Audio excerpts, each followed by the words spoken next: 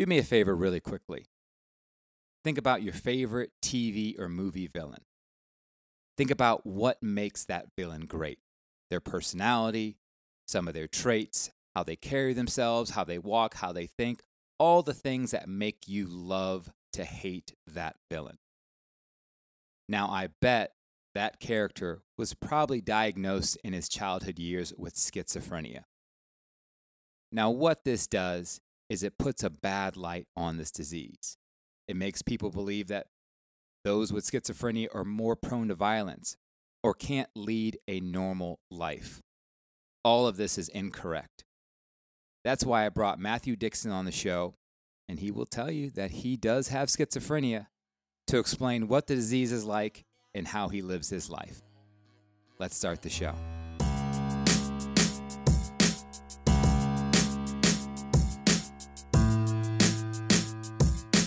Who made this beat, Daddy?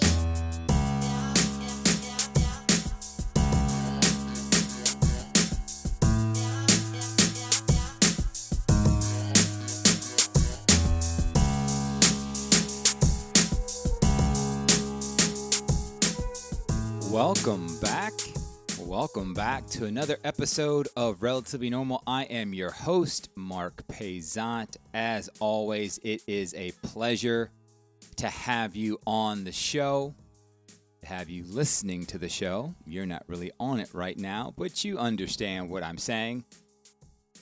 As always, I appreciate you listening. If you would like to become a paid subscriber, head over to anchor.fm or the link in the show notes and hit that money button to become a paid subscriber for as little as 99 cents a month. Anything is appreciated. You know, with the money I've made, I've been able to purchase new equipment, especially this microphone that I'm on right now. And as always, this show is brought to you by 6am Run and 6amrun.com. Head over to that website to sign up to get 20% off of your first order. First of all, big thank you to those who have reached out and appreciated and liked the new intro music and the new segue music. I've had that in my bag for a while and decided, why not? New season, let's try some stuff. But on to the show. So again, I wanted you to do a little, searching the history of the TV shows you watch and the movies that you watch, and think about the greatest villains or the villains that you like the most. Most likely, a lot of them, especially the psychological ones, will have some type of medical record, some type of psychological record. Oh, this person was diagnosed with schizophrenia as a child. And that adds to the allure of this villain. And now we believe they're more prone to violence. There's nothing we can do. It's in their DNA. It's in their mind. We have to help them or they're going to kill more people. And oh my goodness, this could not be further from the truth. My guest this week, Mr. Matthew Dixon, has schizophrenia. He's had it since he was a child.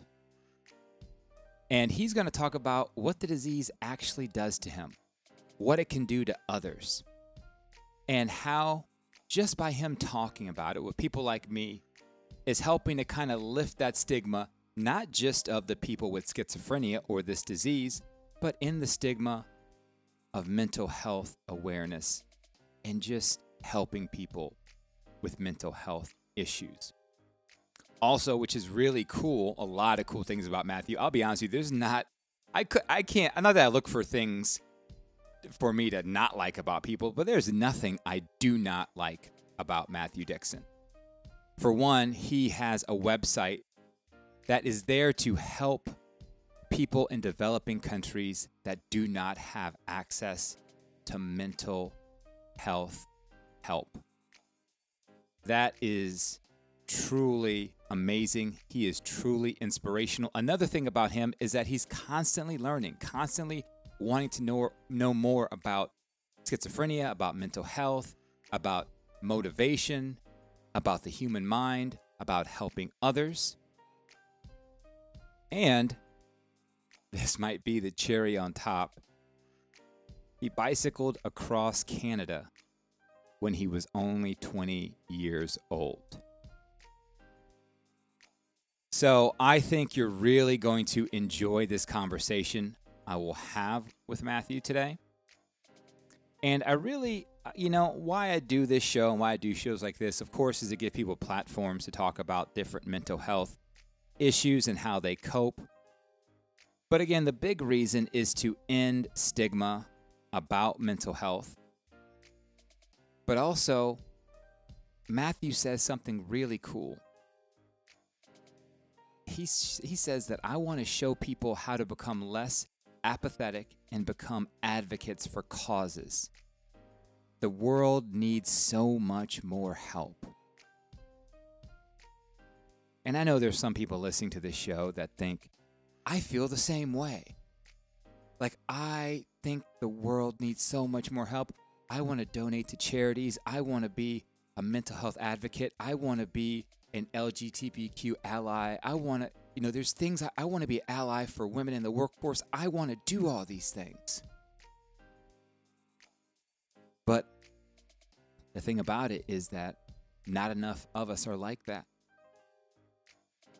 A lot of the world, a lot of the people here are self-centered and they only care about what affects them. They don't have time to really help others. Well, Matthew is making time. Because his website, mindaid.ca, and he'll explain it, it steers people towards 7 nonprofits using models of basic mental health care, which are low cost, proven effective, and scalable. So not only did he have a dream, but he's finding ways to make it successful. So right after the quick break, I'm going to be back with Matthew Dixon, and he's going to talk about his life with schizophrenia. Thanks for listening to the show.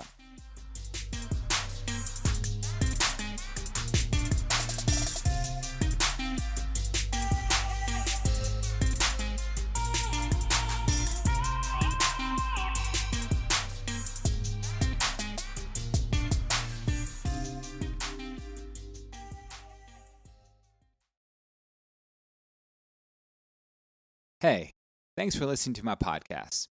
I want to take a moment to talk about 6am Run and 6amrun.com. If you have followed my mental and physical health journey, you know that I love to run. I believe it saved my life. That is why I want you to know about 6am Run. With over 10,000 5-star reviews, it won't be hard for you to see why it's one of the highest rated nutrition brands on the market. Their mission is simple. 6am Run believes in improving everyone's physical ability to not only have motion, but stay in motion. All this while creating an amazing, supportive surrounding community. With great flavors like watermelon, fruit punch, raspberry iced tea, and my personal favorite, poppin' candy, you'll find out that it doesn't matter where you start. 1 block, 1 mile, or 1 marathon. 6am Run products guarantee you finish. 6am Run helps fitness enthusiasts through their unique, all-natural blends of hydrating nutrition. Their products provide the fuel needed to achieve breakthroughs in performance. In fact, 6am Run sets the standard for nutrition. Check them out today by selecting the link in the show notes for an added 20% off of your purchase. I am sure you'll enjoy their products as much as I have. Now let's get back to the show.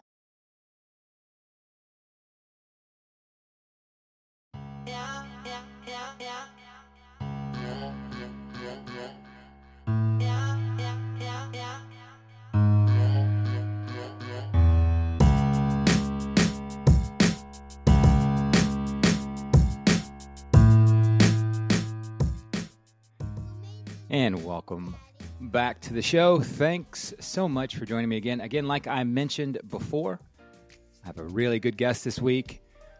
I've said a little bit about him so far, the things he's done, the website he's involved in, but I want to give him a chance to introduce himself. Matthew Dixon, thank you so much for being a part of the show. Why don't you go ahead and just introduce yourself, tell the people what you're doing, what you're involved in, so everybody kind of knows who you are.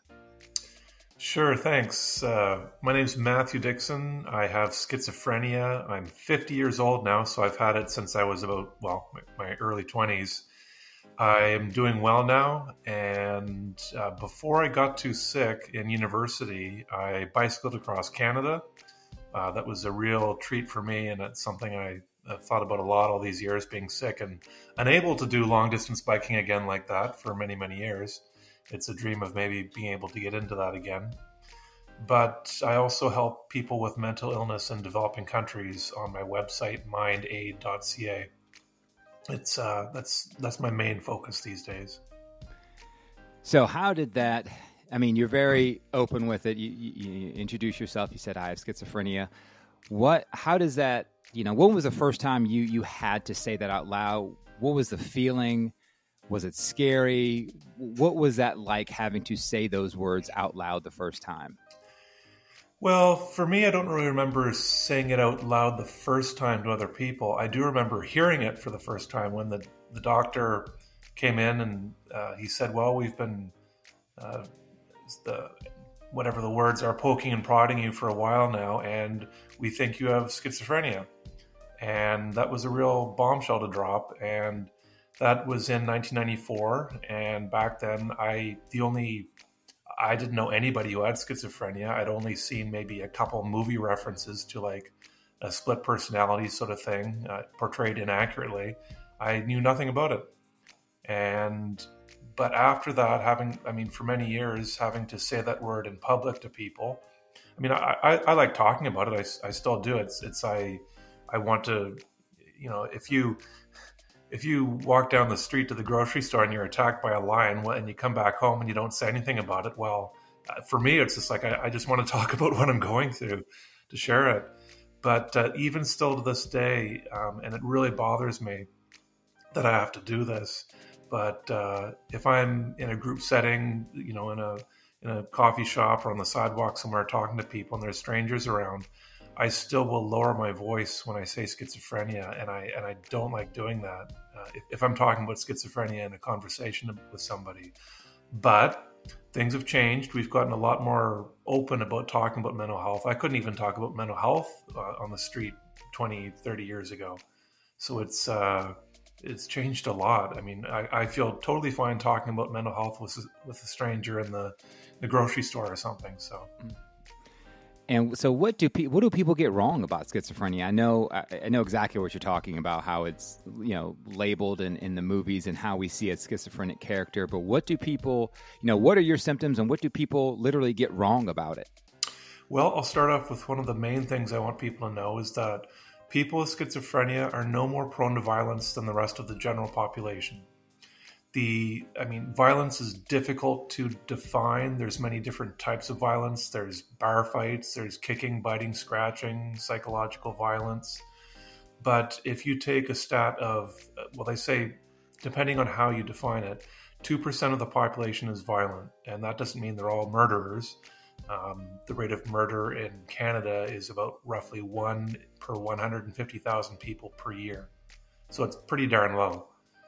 But if 2% of the general population is violent, it's the same for people with schizophrenia. 2% of people with schizophrenia are violent. Yet we have this stigma around us that it makes it very hard. And it's basically as ridiculous as saying, "Oh, you're left-handed? Ooh, I've got to be careful about those left-handed people." Because some left-handers kill people. It's true, and you got to watch out for them, sort of thing. It's that ridiculous. The other thing is that about schizophrenia, 75% of people with schizophrenia have hallucinations, and those can be all five senses: sight, taste, sound, all five senses. And also, I don't know, many people probably don't know this, but some hallucinations are actually nice and pretty and enjoyable. And some people can have all bad, some people can have all positive, some people can have a mix of the two. But the ones that are bad can be tormenting for some people. I was in the 25% that don't have hallucinations, so I was quite lucky that way. It's schizophrenia. It's a lot of people say, they can kind of get their heads wrapped around depression or anxiety because everyone has those feelings, at least mildly sometimes. But people say, well, I couldn't imagine what schizophrenia would be like. And I'm going to say it's not a whole lot more off the, out into the unknown that most people couldn't wrap their heads around. It's for me, I think a lot of the symptoms are quite similar to other mental illnesses like depression or anxiety. I had depression and anxiety as well. It's things like disorganized thinking. That's a characteristic of schizophrenia. It's hard to organize your thoughts. There are things like it's hard to think about things generally. You can think about things specifically, but just not generally. It's hard to think about concepts or ideas or an overview of something in just your general second-to-second thoughts that you have. So it really makes it's like reading a book with all the words jumbled up out of order. You can make sense of some things, but it's just really very chaotic. And I will say, though, and other people with schizophrenia say the same thing, parts of your brain are disorganized and it feels like your thoughts are going a mile a minute, but there are other parts of your brain ticking along just fine. You wake up in the morning and you think, what should I do? What should I have for breakfast? Maybe I'll have some Cheerios. Maybe I'll go for a walk today. Should I go back to school? Should I do this? Should I do that? So part of your brain does function just fine. And so, thank you for clearing that up. So when you are going, you're noticing yourself and you might be a little disorganized, you might have trouble just staying focused. Is there medications you take, or is there coping mechanisms? Is there things that trigger you that things are about to happen? Like, how do you cope with your schizophrenia? I didn't really have a revolving door. So for medication, I tried 6 or 7 of the 1960s antipsychotics back in 1994. None of them worked for me. A new antipsychotic had just come out in the market that year, and I tried that. It worked. It worked glacially slowly, but I stayed on it, and I'm still on it today. And you're going to have a hard time getting me off that drug because it was one of the few things I could do to get myself better. With schizophrenia, they generally say because it's a severe mental illness, you're probably going to need medication. So I know milder forms of mental illness, you can get away without medication, which is great. I'm all for not taking medication if you don't have to. But for me, I'm like, well, yeah, it was, no pun intended, a bitter pill to swallow, having to be on medication. I mean, what would happen? Basically, what would happen if you weren't on it for a couple of days? Like, what would happen to your thoughts? To your would you have a negative, like a withdrawal from not taking it? I have no idea. So about once a year, I will forget to take my medication. I take it once a night, and in the early years, like the first 4 or 5 years or so, if I did forget it, the next day I would feel a bit sort of staticky in my head, sort of electric-y in my head or something. But it didn't hinder me a whole lot through the day. I could still get up and do stuff regularly. But in my 28 years of taking this drug, not once have I gone 2 nights without taking it. It's always just been one day. So I don't know. I've had a pretty steady, as much as I felt like my life was just utter chaos, I did have a fairly stable, I like to call myself stably unstable. There's stability in my life. I faithfully took my medication. I tried to do the right things. I went to a job. I had the same job for 20 plus years, and bought a home, bought many cars. I mean, not many cars, but I've always owned a car. I'm not Jerry Seinfeld. Yeah. And so, yeah, it was, for things that trigger me, I didn't really have things that triggered me a whole lot. What I tried to do was pace myself, and I actually learned how to do that on my bike trip. Just pace myself. When I was biking across Canada, I might get a burst of energy, but I'm like, no, Matthew, just don't waste all of your energy here. You've got another 50, 100K to bike today, and just pace yourself. Just pace yourself. And I did that through my whole recovery. I tried to push myself so that I could progress and improve, take little leaps of faith all the time. and bigger leaps of faith sometimes, but just pacing myself, trying to do just slow and steady, watching my emotions, watching what made me get anxious or upset. And it was a real balancing act. Yeah. Okay. And you mentioned biking across Canada. What made you do that? I mean, Canada is not small. And and what made you do that? And what was that experience like? So in high school, I wouldn't call myself an athlete. I was never training for anything. I was on our soccer team in the fall for a month or two, but I mean, I wasn't training for months to do that. I played a fair bit of golf as a kid. Went for a run, I don't know, probably twice a week or something. I did some biking, but I was never really training for anything. I was in okay shape. But this newspaper article I saw said, you can pedal across Canada. And it said that anyone in average physical fitness, if they do the training, can do the trip. And I read the article, and within minutes of, actually I'd seen the article a year before. My mom had clipped it out of the newspaper and given it to me. And I just stuffed it away in my drawer. A year later, I read it, and this time it was different. I thought, there was a phone number to call at the end. This was before the internet. And I phoned the number and talked to someone on the other line, and they said, we can send you some more information. They sent me a package in the mail with 40 pages of information about how to do the trip. And they said if I sent in $100, I could reserve a spot on the trip. So I did. That would have been in like November 1991. And anyway, the whole winter went by, and I started telling people I've signed up to bike across Canada. And there's all this buzz in the air of like, Matthew's going to bike across Canada. Matthew's going to bike across Canada. It's kind of neat. Part of me was thinking, Matthew, what are you doing?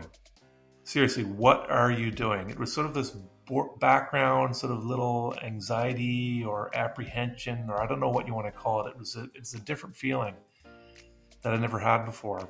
Anyway, April, May, and June, I did the training, they said. My first bike ride was 3 10-kilometer bike rides a week, or for the first week. The second week was 3 15K rides, then 3 20K rides.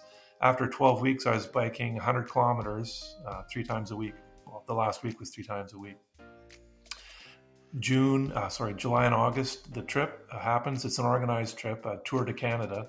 They do it every year. They've only missed 2020. They came by 2021 and 2022. And anyway, I did the trip. It was wonderful.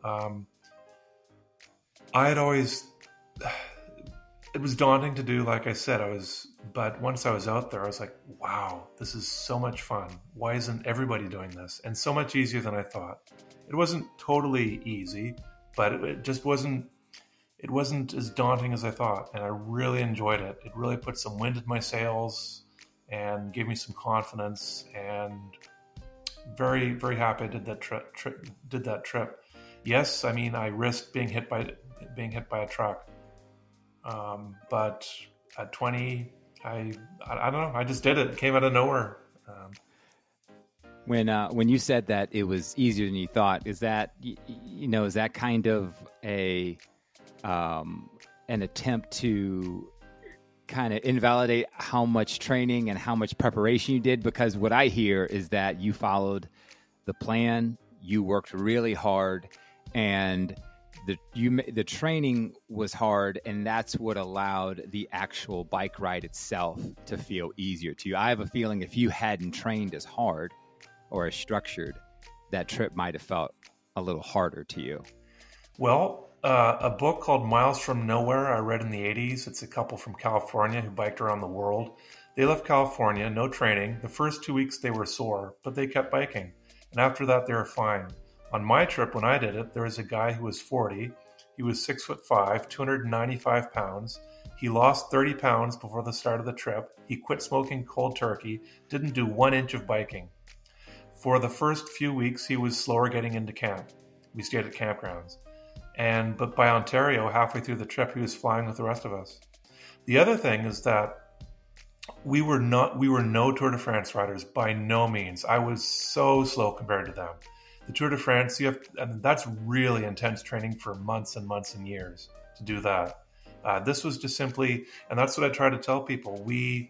There's a thing called persistence hunting. Hunter-gatherers have done it, and it's simply hunting prey for hours and hours. You can just walk for hours and hours. People golf, spend 4 hours golfing on their feet, and like it's nothing. People play 18 holes of golf in a day, and they can do it walking around.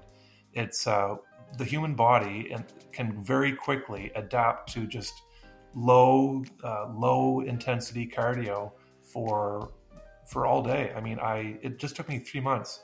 Yes, it was a lot of biking, but just 3 months to train. That's it. I wasn't on any special diet. I didn't do any weights. I didn't do any stretching. Really, I should have, but it's. You were 20. Why would you stretch? You're 20. Like why? Your muscles are loose all the time. I remember being 22, but. Well, here's the other thing. People on my trip, there were 60-year-olds who did it. One guy was 72. He was a marathon runner. And after every bike trip, he ran 10K at 72. And the guy who created and organizes the trip, Bud Jorgensen, I saw him a few years ago. He was 80 years old, and I met him when he came through my part of the country. And he was 80 years old doing the trip at 80. Biking across Canada. If I could be so lucky as to be able to stand up when I'm 80, I'd appreciate that. That's amazing. So you go from, biking across the country, learning you have schizophrenia, learning more and more about the disease and learning more and more about yourself. And from there, you decide to start assisting others in other countries in poverty, people who don't get the mental health assistance that a first world country would get. Before we talk about that, what's the genesis of that? Why? I understand it sounds like you're a very empathetic and sympathetic person, but why go that route? Why decide I'm going to open up this website so people have the ability, so I'm able to help people through nonprofits for their mental health care? So in my worst year, a lady saw me walking down the street, and she said I looked like I was walking through a world of flying glass. And I was like, yeah, that's right. Thanks for noticing. That's how it felt. I felt like I was being shot at. Bombs were being thrown at me, like I was walking a tightrope across shark-infested waters. And just afraid. It felt like I was going to die at any moment. And this is I live in a very small town, sleepy part of Canada, very peaceful, nothing to worry about. And it's very scary what I went through. And my heart went out to people who had war to go through, who had extreme poverty and the troubles with extreme poverty and mental illness to go through as well. My heart just went out to them. I was barely keeping it together with almost everything else in my life pretty good, except for schizophrenia. And I had never had any problems with substance abuse. That was another thing I was thankful for. Anyway, it wasn't until 2016, 2017, and this TED Talk appeared online. And I'd never gone looking for mental health in developing countries content. And this TED Talk by Vikram Patel, it's on my MindAid website. If you scroll down a bit, he talks about mental health in developing countries. What they did was in the 90s, he developed a model of basic mental health care. And it's how to help people where there's no doctor, where there's no hospitals for hundreds of miles. How do you help someone? And they'd already done this decades earlier with physical health, how to help someone with a broken leg or pneumonia or deliver a baby.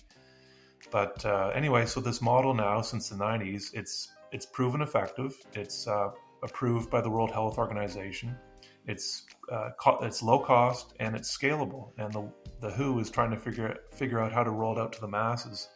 In the meantime, I found 10 nonprofits that you can donate or fundraise to or fundraise for, helping using these models of basic mental health care. And on my website, there are also other groups that are doing that you can't donate to, but they're doing more like political work or advocacy work in other ways, and those on my website too. And I just found 10 more today on a mental health webinar I was on that I want to add to the site. So I'm always finding more, which I'm very happy about. And that is amazing. I'll post a link to it in the show notes.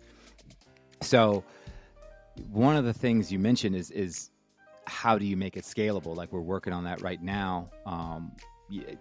Do you have any thoughts? Is there any future plans? Like, how do we make sure that the people who need this great program that you're and your website are offering, how do as a society, how do we make it bigger? I know we can, of course, money goes a long way and we can all donate, but how do we make the actual process more scalable? Does it take volunteers? Does it take money? Does it take, like, what exactly do we need? So first off, I'll say that my website is the only one of its kind in the world. If you research all these groups involved in mental health in developing countries, they're scattered across the web. And I've got them all on one site. I've done the work, and I'm proud of that. I hope that it'll get more traction as time goes on and can be a hub for the cause. UNICEF, like the large humanitarian organizations, UNICEF and World Vision Plan, Oxfam, they work with mental health. But if you wanted to donate to them, it's more, they don't sort of advertise it or promote it as much. You might be able to help a child soldier recover from their trauma, a gift like that for $50 or something. If you phone them or email them, whatever, you could give a donation and ask them, could this be put towards mental health? But most of their gifts are farming tools, buying a goat, drilling a well, that sort of thing, which are all, great.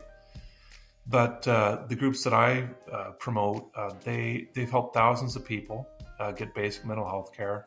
One interesting one is Strong Minds. They are really going gung-ho and getting lots of traction. They've also started Strong Minds America, and they're using these models of basic mental health care in America, starting in New Jersey, and where they're located for youth, for BIPOC youth, which is huge. And they're trying to reach out to these, like Strong Minds is reaching out to the larger humanitarian organizations like Oxfam, saying, can you incorporate these models into what you're doing? He's trying to get, Sean Mayberry, the founder of Strong Minds, is trying to make that happen. So I did find an article online in the last year that explained why the larger ones, UNICEF and whatnot, aren't working as much in mental health. And I thought I'd saved it and I can't find it, and I wish I could. It was sort of involved and complicated, like why they aren't or aren't as much. But hopefully as time goes on, that'll change. And with the pandemic and mental health being talked about so much more, hopefully that will change soon. But yeah. I mean, do you believe in your, and I'm asking you this directly, so it's definitely your opinion, but in your personal or professional opinion, would you say those organizations haven't been involved in the past because, the scale of being able to show how many people you've helped or how much you've helped is more tangible in actual physical health, or the tools needed to help a community, or the water or the food, versus something that has that negative connotation, that negative stigma? Because I'm sure the people in these countries are, if people in the United States and Canada aren't really openly discussing mental health at a certain point, people in third world countries or poorer countries are probably not going to be discussing as much either. So it's probably hard to physically show how much help you're doing for that population. Yeah, I have found, and I think this is on the Strong Minds website somewhere, it could have been somewhere else, but there are documents that show reasons if you want to advocate for mental health in developing countries, what you're up against, sort of the pros and cons, things that'll work in your favor to promote it and things that won't. And you're right, like mental health is harder to quantify. And that's one of the reasons too. Shekhar Saxena, he's from Harvard University. He spoke at the UN and he said that every country, when it comes to mental health care, is a developing country, which is food for thought. So, yes, you could say that. So, Germany, the US, Canada, we all have elements of a developing country's mental health care system here. It's classified as that. Yes, there are levels of a developing country's mental health care system. I'd still rather get mental health care in Canada than some places in Africa, say. But we have all got so much more work to do, and yeah. You're that's not just food for thought. That's a 5-course meal for thought right there. You're absolutely right when it comes to where technology is, where we are as a society in North America, and just the lack of affordable and available mental health care for a lot of the people that we have. So I commend you on the work you're doing. Like I said, I'll post a link to the website. So, before I let you go, I wanted to kind of, this is something I thought about before and I totally forgot to ask you. So I'm glad we're still on. So have you ever thought about the fact that I think you said you were diagnosed in the 90s, back in 94. Is that correct? Yeah. Okay. So back then versus say you were that same kid today, how different do you feel that diagnosis would have been? Do you think, I know we've had advancements and I know that the medicines have probably changed. I know that doctors are more, they know more about the disease. But the reason I ask is because, even when it comes to mental health nowadays, if I go to a doctor, to my pediatrician, talking about my daughter's pediatrician, they still say we're nowhere near where we need to be in regard to specific mental health things. And I think has there been a lot of strides in regard to schizophrenia research and medication, or do you feel we're kind of the same place where we were in the mid-90s? I think it's improved a lot, but we still have a long way to go. I'm very happy with the awareness that we've had in the last 10, 12 years or so about mental health. It's just been slowly growing, and the pandemic blew it out of the water. I've been talking to a schizophrenia advocate. She has schizophrenia. She's in Saskatchewan, Canada, and she's 25-ish, and she's doing things with schizophrenia at 25 that I was not doing at 25. She's a certified hypnotherapist. She's putting on virtual events, and I could barely. There's a lot of things I couldn't do like that when I was that age. And I asked her, why are you like that? Is it the medications? And she didn't really know. Maybe it is. I'm not an expert in all this stuff, and I wish I could be. There's so much I have to learn about this too. I do want to mention a book by Todd Leader. He's in Nova Scotia, Canada. His book is called It's Not About Us, and it's how he transformed his area of Nova Scotia, one part of Nova Scotia, the mental health and addiction system there. He radically transformed it by making it client-centered, not bureaucracy-centered. He got he did many things. One of them was getting wait times from 5 to 8 months down to 3 weeks or 1 week or less. And he teaches people how to do this like he already has done for the rest of Canada. And I'm assuming other countries could use the same process. He did it in his small area of, so many thousands of people. He did it. He's already done it. It's a wonderful system. And you're absolutely right. And I know that feeling of having a mental health crisis and then going on to a website or calling a doctor's office and them saying, oh, we have availability in 3 months. We have availability at the end of the year. Yeah. And it's heartbreaking for someone who's going through a crisis or needs to speak to somebody. I know we have we have the National Suicide Prevention Lifeline, and we have EAP for people who are employed, but, you have the person that's going through a crisis, and, we need to do more things like that to get people the care they need as soon as possible. Yeah. Go ahead. I want to throw out, I just had an idea while talking to you. There is a lady in Quebec, Canada in 2002. Her name is Louise Gosselin. She took the government to court saying it is cruel and inhumane to give people below subsistence levels of welfare, of social assistance. In Canada back then and still today, it's about $500 a month, which I've never understood. the court, it was a heated debate in the court. 9 judges ruled 5-4 that it wasn't their decision to make that decision. And that's how it ended in 2002. A lawyer friend of mine had to study that course when he was taking law school. I'm thinking in 2002, things are way different. Is it time to revisit that? The idea I just had talking to you is, the words cruel and inhumane just stand out to me on that. Should we be saying these days that it is cruel and inhumane to have a mental health care system like it is now? If people make enough fuss, more people will take action. It'll be more socially acceptable to say we need to do this now, instead of people saying the same thing for years. The system isn't good; it needs to change, and we're sort of okay with that. Life coaches say that people get into chaotic situations and adapt to the chaos. Are we as a society just adapting to the chaos? How much of a fuss do we need to put up? Should we be using the words cruel and inhumane? I think we should, because you just said you phone a doctor, phone the mental health care system, and they say it's months. When you're barely hanging on for seconds at a time, minutes at a time, months is like trillions of years, and it's cruel and inhumane. When it can be changed. Todd Leader did it in Nova Scotia already. He did it.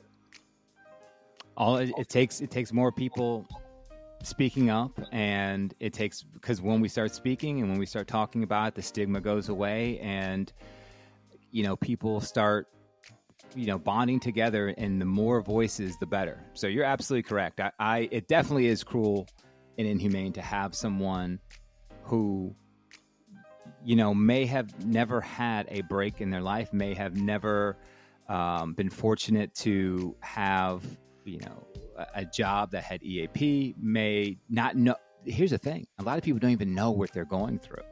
Like, I'm sure somebody with schizophrenia that doesn't really know the symptoms, is not on, does not want to commit any violence, thinks, well, that's part of it because of society. Like, doesn't really understand what's going on. We still don't have enough information to the masses about that. And I think you're absolutely correct about doing that. And, since, you've talked about a lot of the relationships you have, this is the question I definitely wanted to ask you is, with schizophrenia, and I think this is a question a lot of people probably have, and you may get a lot, how does it affect relationships, whether that be romantic relationships, social relationships, working relationships? How does your schizophrenia, you mentioned at the beginning, you used to, if you don't still kind of, quietly say I have schizophrenia, but your actual relationships that you have in your life, how does schizophrenia affect those? It's tough to talk to people. It hurt me to talk to people. I tried to do it anyway. People said I paused a lot when I was sick. I'm doing well now, I improved weekly. Every single week for 20 plus years, I improved, small, tiny improvement. So it's just a slow, steady climb up. It was difficult to talk to people. I tried to do it anyway. People said I paused a lot. I was always thinking, is this a normal thing to say? Is this normal? Is this normal? Should I say it this way or that way? I described it as losing my common sense, and not like a logical sort of thing, but just the sense of community, of how to commune with someone. Just I didn't get certain things, like when to pause in a sentence, when to inflect your voice, like make your voice go up and down more. I just lost a lot of that, and I read books on people skills, how to do better that way. But it's tough. I associated with people with autism who didn't get sort of cues from people's faces and whatnot. I don't know if I really had that or not, but it's there's definitely something just sort of missing with in conversations.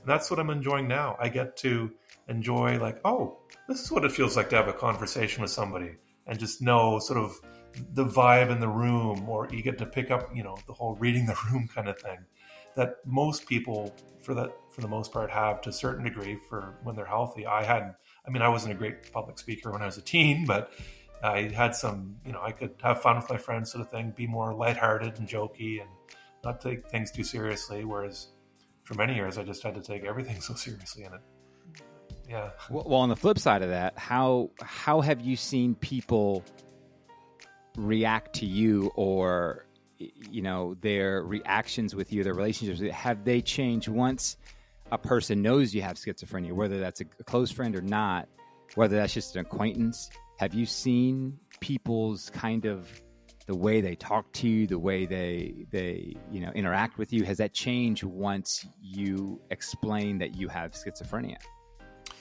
I would say I've been fairly lucky. I was open about with schizophrenia. I didn't. Once I got to know someone a bit, I'd sort of throw out the words mental health and then depression and then schizophrenia and sort of throw it out that way, saying that I just always felt a lot more comfortable knowing that people knew what I had. It just was like, oh, thank God that's out of the way. It's like I really wanted to get the elephant. I really wanted to say, look, there's an elephant in the room here, and I'm going to bring it up. It was me who was bringing it up. I would bring that up in the conversations. Right from the get-go quite often. I just felt very relieved about that. And I mean, on that note, I was always very open about talking about my experience. I was always trying to talk about it. I wish people would talk about it with me more all those years. And I just felt, some people say that, well, I can't, I wouldn't want to talk about mental health with them because it's, these deep, dark secrets and I don't know them that well and all these sorts of things. For me, it wasn't deep, dark secrets. For me, I looked at it as symptoms. You go to a doctor with a broken leg or, cold or whatever. Well, how does it feel? Well, I've got a raspy throat or, whatever, throbbing in my leg, blah, blah, blah, all these sorts of symptoms. And for me, it was the same thing with schizophrenia. I just wanted to talk about my symptoms. Well, this is the way it feels. It's, I've got, it feels like I've got a knife in my chest, or it feels like I've got, brain fog. I just wanted to talk about it that way. I didn't want to get into the deep, dark secrets. I mean, how many people have deep, dark secrets anyway? It's, how many people have bodies buried in the basement? I'm with you 100%. You're absolutely right. Like the physical ailments we'll talk about, till we're blue in the face. And I kind of see that's how we let that stigma kind of go away, is we have these, I'm the same way as you. Let's talk about it right now. The more we talk about it, the better. The last question I have for you is, someone who's listening to this, someone may say, hey, go listen to this podcast, who just got diagnosed with schizophrenia, who is in that space where they're confused, they don't know how to feel about it, it's fresh in their minds. What can you tell that person who just got diagnosed, is going through the doctor's appointments, going through some of the testing, looking at some medication, looking at some coping mechanisms? What can you tell that person right now? I will recommend watching Lauren Kennedy's YouTube channel, Living Well with Schizophrenia. She's in Alberta, Canada. Great resource. Look up Students with Psychosis. It's a nonprofit founded by Cecilia McGow. She's got a TED Talk, I Am Not a Monster, Schizophrenia. She's in New York City. Also, look up Avatar Therapy if you have hallucinations. It's a way of getting rid of your hallucinations in a matter of weeks. It's remarkable. It doesn't work for everybody. It works partially for some people. It uses an avatar on a computer screen with a therapist in the next room. You get to talk to your hallucinations and stand up to them. And it can get rid of them in a matter of weeks sometimes, which is incredible. The other thing is that educate yourself on how to get better. For me, there still isn't a ton of literature on schizophrenia. There are some books on it. For me, I found reading books on just general mental health tips, people skills. I was in the self-help section a lot. I was in the business and career section even more because all these top CEOs want to improve their mindset. The book, The Survivor Personality by Al Siebert, Siebert, was a phenomenal resource. Unbeatable Mind by Mark Divine. He's a Navy SEAL. He teaches people how to have all these Navy SEAL mindset secrets. Verbal Judo, The Gentle Art of Persuasion by George Thompson. He teaches people how to deal with people like a police officer with words, not weapons. That's made, for me, dealing with people so much easier. Also know that it gets easier. The initial stages of schizophrenia can be so tough, and you think, man, It's hard to imagine a pain. It's hard to imagine different layers or different levels of pain as time goes on. You're just so bombarded by this intense level. It's hard to imagine that it could get lower or go away. But the intense part at the start for me, it lessened, and it allowed me to carry on longer than I thought.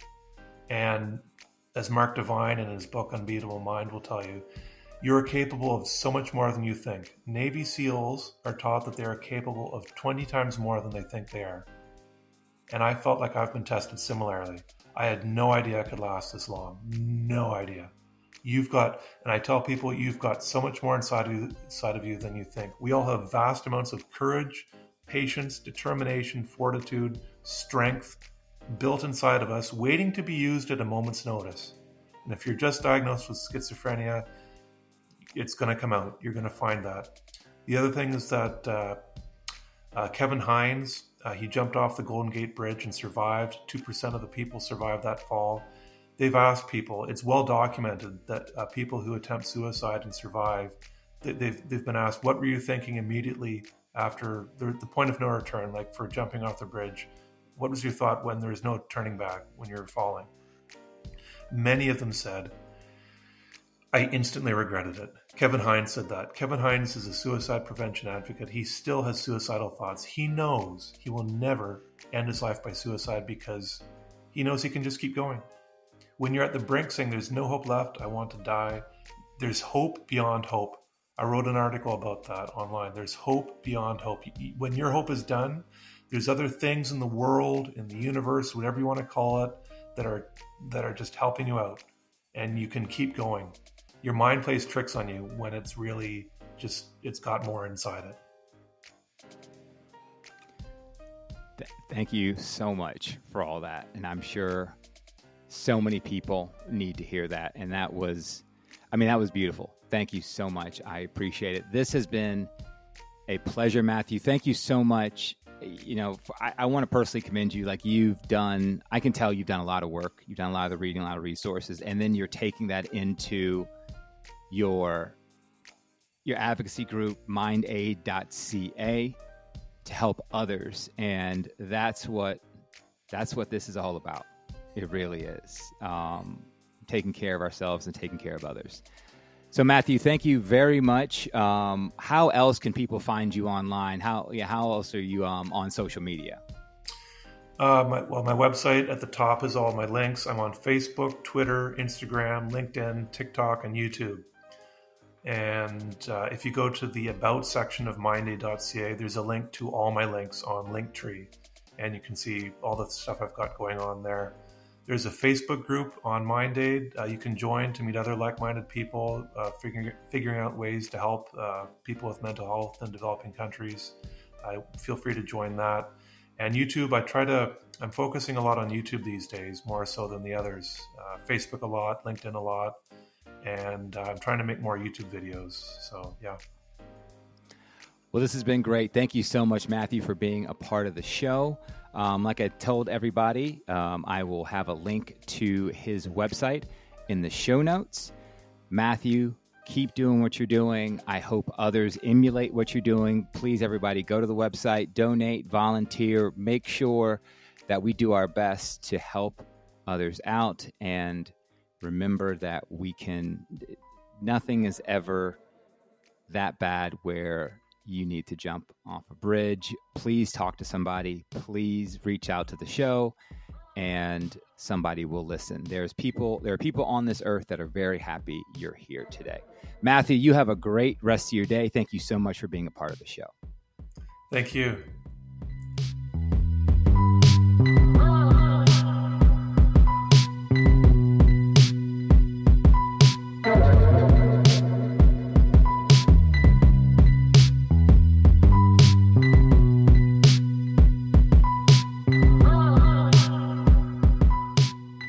A huge thank you to our guest today, Mr. Matthew Dickson, for coming on the show and speaking so openly and honestly about his life with schizophrenia. Remember, head over to his website, mindaid.ca, to learn about helping developing countries that have no mental health care. As always, Relatively Normal is written, produced, and edited by me, Mark Payzant. And if you or someone you know is in crisis, please contact the National Suicide Prevention Lifeline by dialing 988 on any phone.